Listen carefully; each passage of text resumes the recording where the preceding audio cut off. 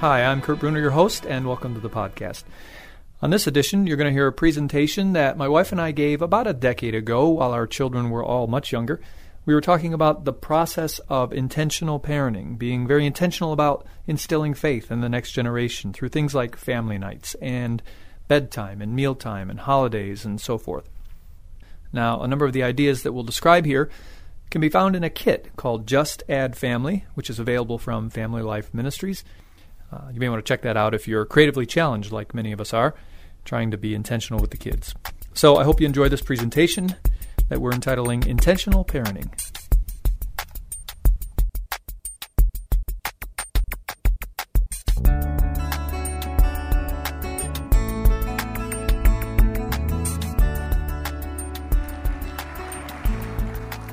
Thanks, Tom. Thank you for coming to listen this morning and be part of this event. We're so excited that you're all here. Let me ask you this, first of all. If you have grandchildren, would you please be seated? We'd like to get a sense of those who have grandchildren in the crowd. All right? If you have children under the age of 12 at home, would you please be seated? Good number. Good. Some of those children are here, in fact, I know. What would be the next category? Teenagers. You have teenagers in the house. If you could be seated. Actually, before you're seated, if everyone could lay hands on them for a moment. Let's just... All right. Let's see. If you have grown children out of the house, but do not have grandchildren, would you be seated? If you have currently or ever in your life have had parents, would you please be seated? Okay, everybody should be down now. I want to make sure that everyone has some connection. Well, we definitely are in the minivan years, as Tom explained. And as we're traveling in our minivan, which is the only thing that we fit in nowadays, it has to be at least a minivan or bigger. We have 4 children. We have 4 children. So as we travel in our minivan, Kurt kind of plays this game. He started this actually about 5 years ago, playing this game where he would just ask a question like, who's the tallest? And they would all answer, Dad is. You know, he's always the tallest. Who's the prettiest? And that's always me, because I'm the woman. Mom is, and who's the cutest? And that's always the baby, you know, whoever the baby at the time. Troy is, and who's the best inventor? Sean is. And one day he said something that kind of surprised me, and I don't know if he meant to or what, but he said, who's the smartest? I was like, I thought it was an obvious question. And I thought, you know, I don't know, that's not such a great question to ask because, you know, you got that competition thing going on. But what was so funny is he said, who's the smartest? And Sean, our second son, immediately said, Mom is. And I was like, yeah, the guy, he knows what he's talking about. And I turned and looked at Kurt, and he literally looked hurt. All the color just flushed out of his face, you know. And it was so funny. So he just turned to Sean and said, Sean, I think Mommy's really smart. You know, I married her. I love her. And one quality I love about her is that she's really smart. But I'm just wondering, why did you immediately know that Mommy is the smartest? And he sat right up in his chair and he said, because she always knows when I have to go to the bathroom. And the uncanny thing is she knows when I have to go too. It's an amazing gift. And I thought about that. And I thought, you know what? When I'm in these minivan years, you know what my kids care about? That I know when they have to go to the bathroom, that I know their needs, that I am a student of them and what they need and where they're at and what stage they're at in life. It doesn't matter to Sean where I went to school or if I've written a book or if I'm teaching or what I'm doing. What matters to him is that I know when he has to go to the bathroom. We realize that we are in the years that are the best years of our lives. The reason we know that is because many of you who are beyond these years have told us these are the best years of our lives. Over and over again. We hear it, which is good. We want to hear it. But sometimes we need a reminder. It's a little hectic. Now, you have those precious moments, of course, but it's a little hectic. And that's why I love this family circus. We kind of rush to the comics in the morning. But this says, of course I'd like to be the ideal mother, but I'm too busy raising children. And that is our life. We just feel like we cannot handle one more thing. I don't even have time to take a shower or go to the bathroom in the morning before I head out the door.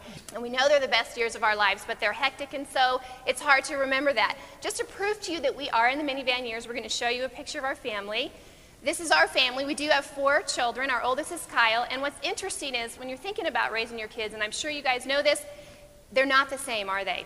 You know, you have one and you think, oh, great, this is it. And then you have the second one, you go, wow, where did that come from? Kyle is our oldest. He's 13. He's kind of our perfect firstborn child. Everything is very easy with him. He's compliant. Whatever you say I want to do, I want to make you happy, I'll do whatever it takes. And he just turned 13 this summer. In fact, I turned 40. The next day he turned 13 a few weeks ago. And turning 40 can be traumatic, but not compared to your son turning 13. Olivia was out of town at an event, and I was in charge. He was heading off to his very first week-long junior high church camp. And I was in charge of making sure that he was packed appropriately while Olivia was gone. Well, I did my job. I checked the backpack and found that there were only one pair of underwear in the backpack for a week-long camp. And I said, Kyle, you can't go to camp with just one pair of underwear. You need a pair for every day. So I put 6 pair of underwear in there. Oh, Dad. Well, he comes back from the camp, had a great time, but the first thing he said was, Dad, I told you I only needed to bring 1 pair of underwear. Didn't change him the whole week. Just so we're thinking it's going to get more stressful in the days ahead. Okay, then we've got Sean. He's our 11-year-old. He is our party animal. If it's not fun, I don't want to be there. If it's fun, I'm there, I'm engaged, I'm listening to what you have to say, I want to have a good time. When we were teaching them how to have their own devotions, he started with, this was like 4 years ago, he started with the Comic Adventure Bible. He's still reading that one. He's like, I love this Bible, Mom. He'll read it, probably when he's 21, he'll still be reading his Adventure Bible. And you know what, that's all right. It's got to be fun for him. That's what engages him. That's what teaches him. He's totally different than Kyle. Troy is our 3rd, and he will be 6 in October, and he is just our strong-willed, tough as nails, but real sensitive inside kid. And so we're having a blast with him, but he's totally different. And then we had a girl. Whole new life experience. Whole new experience ever since. She's got all those 3 older brothers just wrapped around her little finger. Those of us that are in that stage, we're busy. It's crazy. We're running. We're always on the go. We've got school. We've got homework. We've got church and activities there. We have sports. If any of your kids are in sports, you're running them too.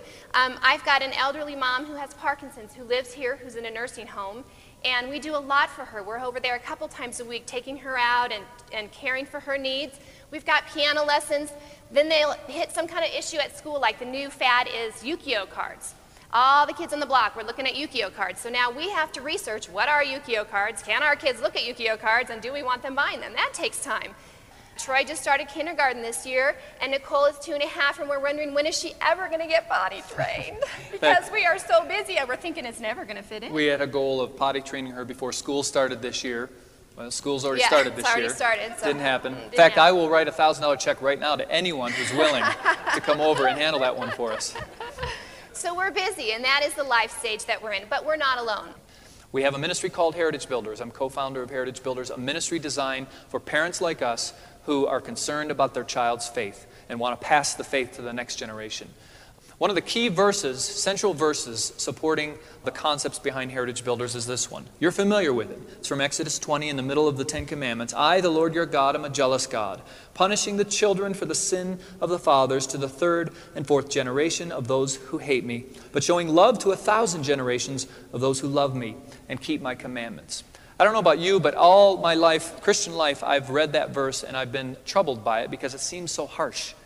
It's an obvious hyperbole, an exaggerated statement that reveals a very real spiritual principle that we all know is real, don't we? If there is any group, I used to read the mail here at Focus on the Family for the first 6 years of my time, and I would read truly horrific stories of things that were happening to children. And you would think if there was anyone who would not abuse their child, it would be someone who was abused as a child. And yet the statistics tell us that a very high ratio of those who were abused their children. This pattern is real. Those who are raised in an alcoholic home deal with all kinds of difficulties, as do their children, unless they become intentional about breaking the cycle. And Heritage Builders is about helping parents not only recognize this spiritual principle. We are in a multi-generational cycle. We need to recognize it and know how to make that reality work for us and for our children rather than against us and against our children. Let's give you a definition real quickly of a heritage. We define heritage as the social, emotional, and spiritual legacy passed from parent to child, good or bad. Basically, you all got a heritage and you all are giving a heritage whether you're thinking about it or not. Something's being passed on and something was passed on to you. For my heritage, it's very different than Kurt's heritage. Mine, my dad walked into the house and said to my mom, get upstairs and do your wifely duty.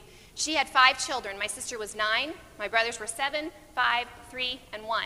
She remembers specifically my dad walking in because there was no relationship at that point. He was an alcoholic. He would come home. He would beat on her in the evening in front of my brothers. And that was basically all that was happening. Well, this day she decided, I don't want the beating, I'm going to do what he tells me to do. So she went upstairs, and 2 months later she found out she was pregnant with me.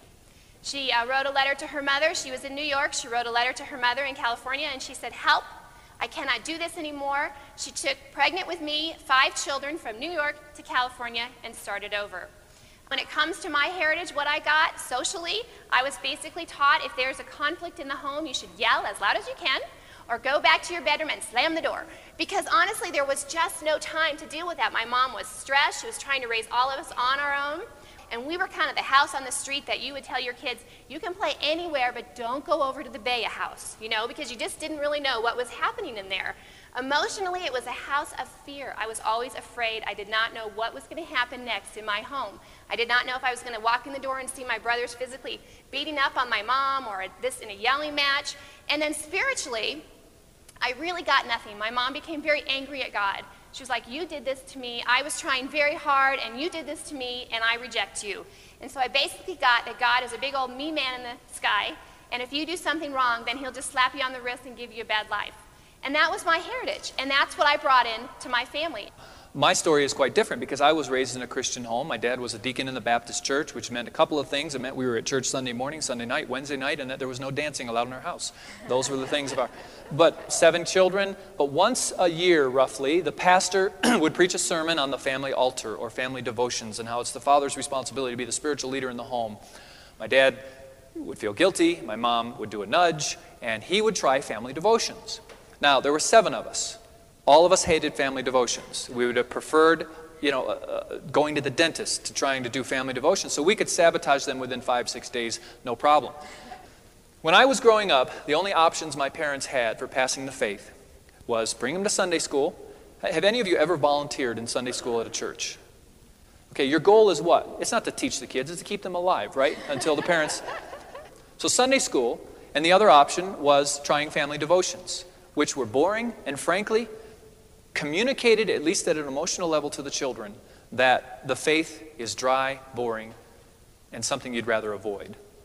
Now, I came into parenthood, and here my oldest was 5 years old at the point where I realized something. I am a raised Christian. I am a seminary graduate. I have written Christian books. I work for Focus on the Family of all places. I'm an elder at my local church, and I'm doing nothing to assure the spiritual growth of my own children. Why? I realized because I don't want to bore them with the most important, profound, and energizing truths in the entire universe. So what options do we have? And that's where Heritage Builders was birthed, was a group of dads who came together and said, how do we do this better? How do we assure our kids embrace the faith and become intentional in that regard? So Olivia is an example of one who received a bad heritage and yet is giving a different heritage. I'm one who received a pretty good heritage and wants to see it improved for the next generation. But we had to have discussions. We've had to take some little surveys that are in some of our books now of, okay, what did we get? And more importantly, what do we want to give our children? Too often, Olivia's story is one that leads adults to say, I'm a victim to what happened in my childhood. Right? They've bought the Freudian mindset that you are what happened to you, when the scriptures give us the hope that there can be a new day and a new life and a new cycle that can begin with the coming generation. What is the battle? I think the battle boils down to this issue of our children and whether or not we're keeping them and attracting them into the faith. An estimated 85%, some estimates are higher, but an estimated 85% of those who accept Jesus Christ as Savior do so before the age of 18. There's a 32% likelihood, according to a Barna study, of a person accepting Christ as Savior before the age of 12. That drops down to 6% for the rest of their life. There's a very limited window of opportunity that we as parents have to instill the faith in our children. And guess what? It's while we're in the minivan years. It's while we don't feel like we have time. It's while there is so much going on that being intentional in this arena is something we can't even imagine doing. And so we lose our window. As many as 70% of children raised in church do not embrace the faith as their own by high school graduation. One of the important strategic questions that we have to ask in the kingdom of God is, are we keeping our own children in the faith? Because the chances are, if we don't get them as children, we're not going to get them at all, ever. Only a 6% likelihood. And those who are being raised in the faith are walking away. So we're losing the very people who are most likely to accept Christianity. That's our own children. Douglas Copeland is an author who actually coined the term Generation X. It was the title of one of his first novels. Copeland is not a believer, and he wrote a book called Life After God. And in it he describes the experience and the angst, if you will, of a generation that he describes as the first generation raised without religion. Those of us raised by the baby boomers were by and large raised without religion. Have you ever heard the phrase, I don't want to cram religion down my child's throat, I'm going to let him decide for himself when he grows up? Dr. Dobson, in one of his books, talks about the fact that invariably that means the child will decide in the negative. It is our job to pass the faith intentionally. So Copeland talks about the experience of growing up as one who was raised without God. And he talks about the angst that he feels. He says, I was wondering what the reason was for my feeling less and less. In the novel, he describes one terrible experience after another of just trying to seek a sense of meaning, a story bigger than his own, and there isn't one. He says, I was trying to understand feeling less and less. Is feeling nothing the inevitable end result of believing in nothing? And then I got to feeling frightened, thinking there might not be anything to believe in particular.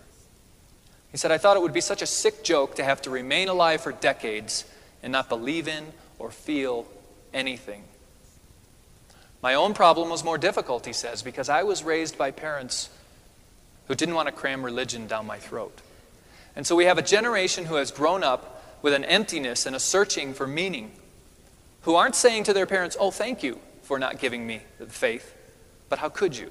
How could you give me nothing within which to frame my life and no sense of larger meaning? But the problem is this generation is raising the next generation, and they're doing it the way they were raised. We went out and produced a video several years ago called Your Truth, My Truth, Whose Truth? What is the result of this pattern?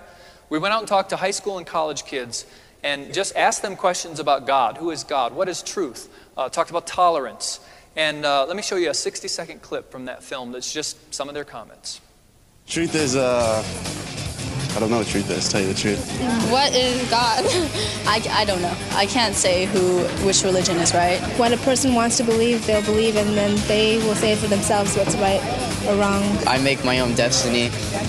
You know, I don't have to worry about whether there's a God or not. What you think is right and what you think is wrong is going to differ from person to person. I don't think there's such a thing as absolute truth. Well, if someone does judge me in my religion, then I just think, they're ignorant. Tolerance is very good, but it may lead to bad things. All the religions, they believe in different, so I don't know which one is wrong, which one is right. Truth is decided by the Bible and what they said. My conscience probably decides what's right or wrong for me. Religion is something man made up to make themselves feel better about themselves. I think there's an absolute truth for certain people, but they differ with every single person.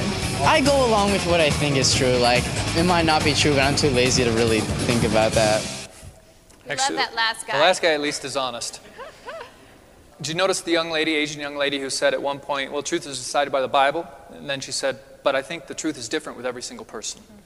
We are living in a very confused generation. I am raising my children in a very confused generation. Now, it was probably okay that my parents brought me to Sunday school and tried family devotions once a week and prayed over meals, and I embraced the faith. It's not okay anymore. And at the very time when it's becoming more intense and there is less time and less intentionality, that's the context within which we're raising the next generation. And we realized that we were being intentional about just about everything with our kids except for passing our faith. I was planning soccer, I was planning meals, I was planning when I was going to clean the house, I was planning what school they were going to attend. And we looked at each other and said, have we ever talked about how we're going to pass our faith down to our children? Never. We were not being intentional about that. We were taking them to church, which is very, very good. Church is wonderful. They love church, they love Sunday school, but we knew in this culture, it was not enough. Another familiar passage that we need to reference, the other main verse of the Heritage Builders Ministry. These commandments that I give you today are to be upon your hearts. Impress them on your children. Talk about them when you sit at home, when you walk along the road, when you lie down, when you get up. Tie them as symbols on your hands, bind them on your foreheads, write them on the door frames of your houses and on your gates, implication, etc., etc., etc., etc. Make this part of the fabric of everything you have and do in life as a family. And this command was not to the church, was not to the synagogue, it was to who? The parent. Mm-hmm. It is your responsibility, it is my responsibility to assure my children embrace my faith. Now, how in the world do you pull that off in this generation? there are a lot of different ways you can do this. We're not constrained and restricted to the ways our parents had. There are new ideas, and we've drawn from the ideas of parents all across the country. If one has a great idea, we're going to take it and steal shamelessly and tell it to someone else, because what we hope to achieve is to get parents to become intentional. One of the things we say to parents when we teach on this is, if you will commit to being intentional about the spiritual development of your children, we will find an idea that will work for your home.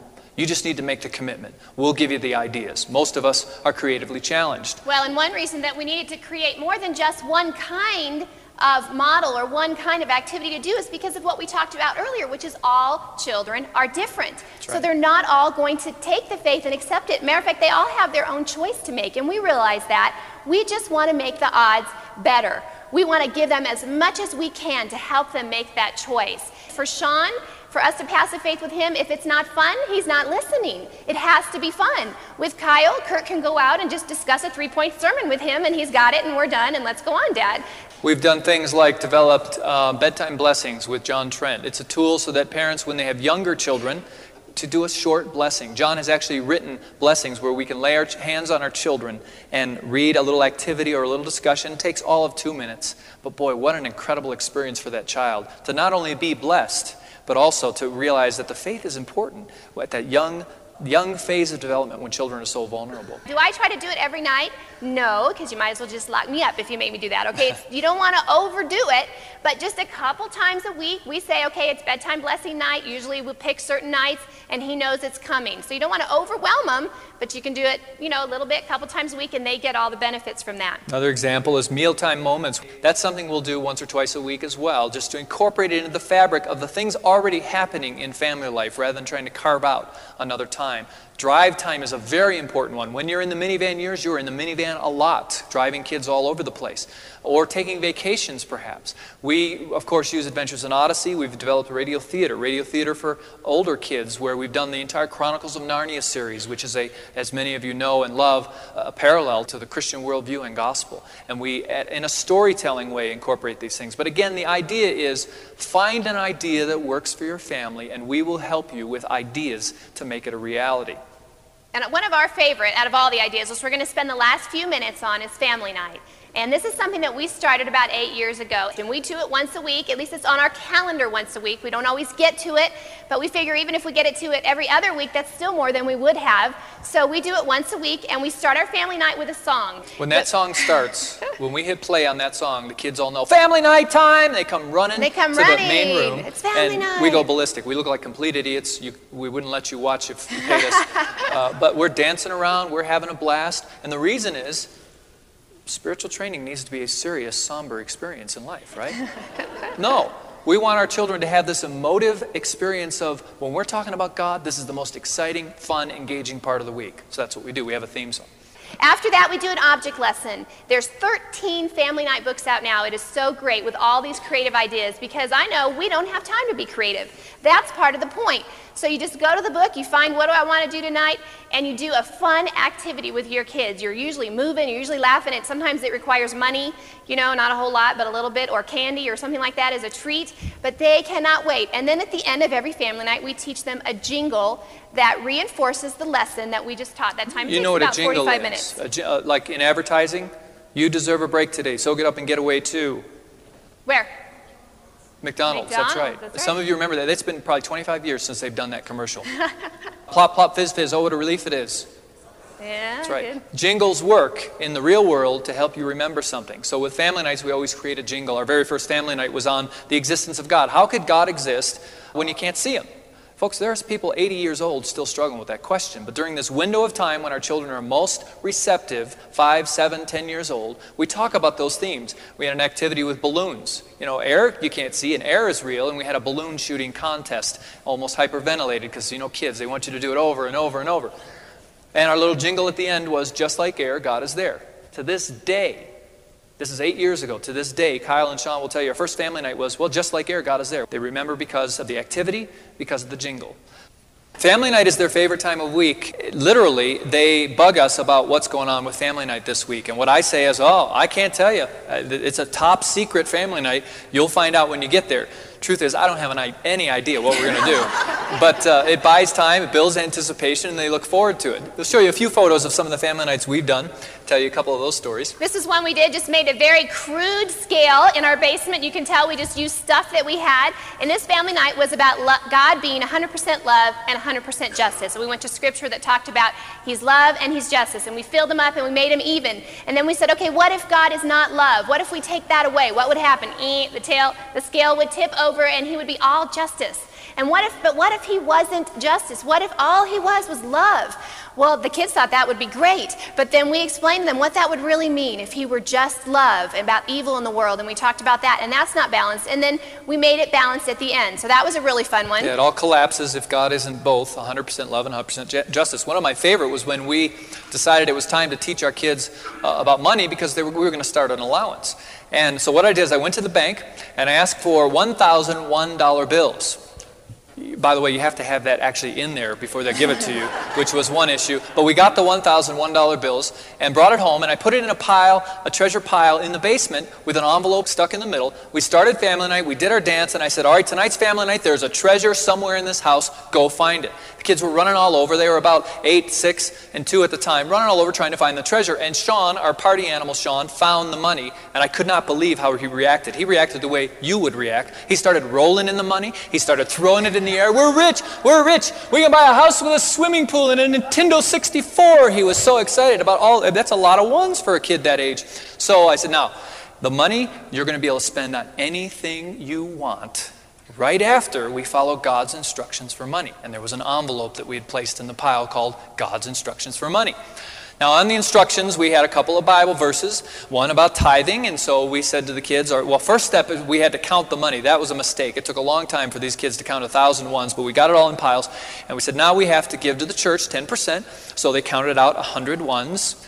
And then we read the verse regarding saving. Go to the Ant Thou Slugger. Saving. And so we need to count out 10% to save. And then we have to pay our bills because the scripture teaches us to owe no man anything. We need to pay our bills. And I had written out house payment, food, all the different bills. And every dollar we're counting out, the color is draining from Sean's face. He's like, you know how it feels, twice a month. The color's draining from his face. So finally we got to the end, and after all the bills were paid, there was $1 for each of the kids to spend on anything they wanted. I rushed the other 990-something back to the bank as quickly as I could.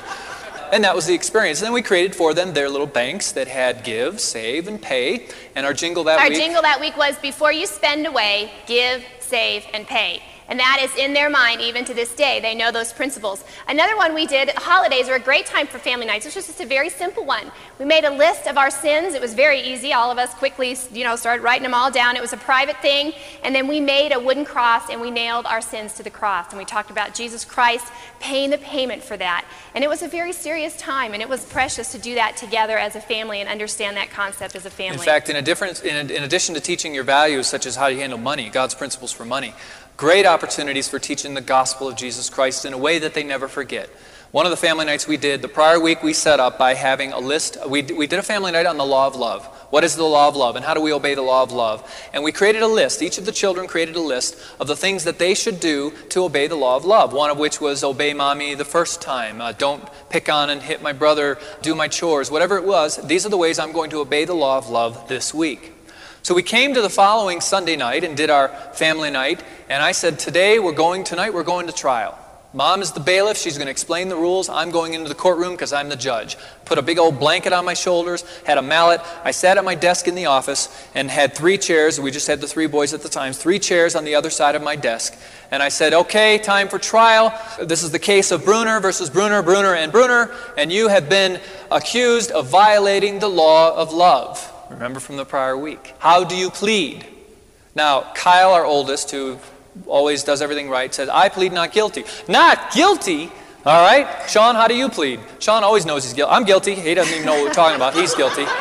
Troy is just little. He's just peering up over. He's just excited about what's going on. He doesn't know what's happening, but he just, I think, said he was guilty. Well, we pulled out the sheet from the prior week of what they had said they would do to obey the law of love this week. And I said, well, now what I have here is some evidence that you did not. This is what you said you would do to obey the law of love. Now, Mom is going to move from bailiff to chief witness. Put her in the chair. Mom, did Kyle obey first every time this week? Well, you can imagine where that went. Kyle quickly changed his plea from not guilty to guilty. So we go through the trial, we come to the end of the trial, and I bang my mallet down on the desk and I say, well, as your judge, you have been found guilty of violating the law of love. Your punishment, your sentence is to be spanked until pain. Bend over your chair. Dad, this is family night. This is supposed to be fun. What do you mean bend over the chair? Did you do it? Yeah. Did you know it was wrong? Yeah. And you did it anyway? Yeah. You're guilty. There's no excuse. Bend over the chair. You're to be punished. Mom is going to execute the punishment. She had a ruler or something in order to swat them. Oh, it wasn't a ruler. It was a plank. Like it was a big thing, remember? Oh, okay. Because that made it a lot more fun. Yeah, well, I do remember. So they were scared to death. Well, they're bending over on their chairs. What's going on here? Are you really going to spank us? You're really going to spank us? So you're guilty. You're guilty. That's right. So Mom raises the spank, and I, at that moment, stand up and says, wait a minute. I drop my robe. I says, you know, I'm your judge, but I'm also your father, and I love you. And I don't want you to go through this. So I'm going to take the punishment. At this moment, they didn't know what to do because, well, Dad, you don't deserve it, but they didn't want the spanking. So they began to actually react somewhat horrified as I bent over. Olivia had a big old grin on her face because she was taking that paddle. She's going to swat me, and she swatted me, and I do remember it was a big piece of wood that you were swatting me. Come to think of it. We go into the next room, and I just simply asked this question, what just happened? And Sean said, that was just like Jesus and what he did. Later that night, we're getting ready for bed, and we're in our room, and Sean knocks on our bedroom door and comes in. And we talked about the fact earlier that Jesus is either going to be your judge or he's going to be the one who gives you the gift. And you choose. And he came in and said, Mommy, Daddy, I want to receive the gift. It happened because someone taught us to be intentional. Create some activities, and then the unplanned moments will occur, but only if you're intentional about passing the faith to your children. There's a verse in the scripture that talks about this in Psalm chapter 78. Why don't you read it? He decreed the statutes for Jacob and established the law in Israel, which he commanded our forefathers to teach their children, so the next generation would know them, even the children yet to be born. And they in turn would tell their children, then they would put their trust in God.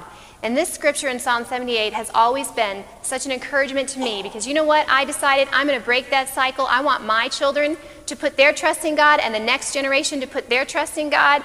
And all he says is, I just got to be intentional. I need to teach them. I need to break the cycle. And with his help, we can do that together. You notice that's 4 generations, by the way, in that passage.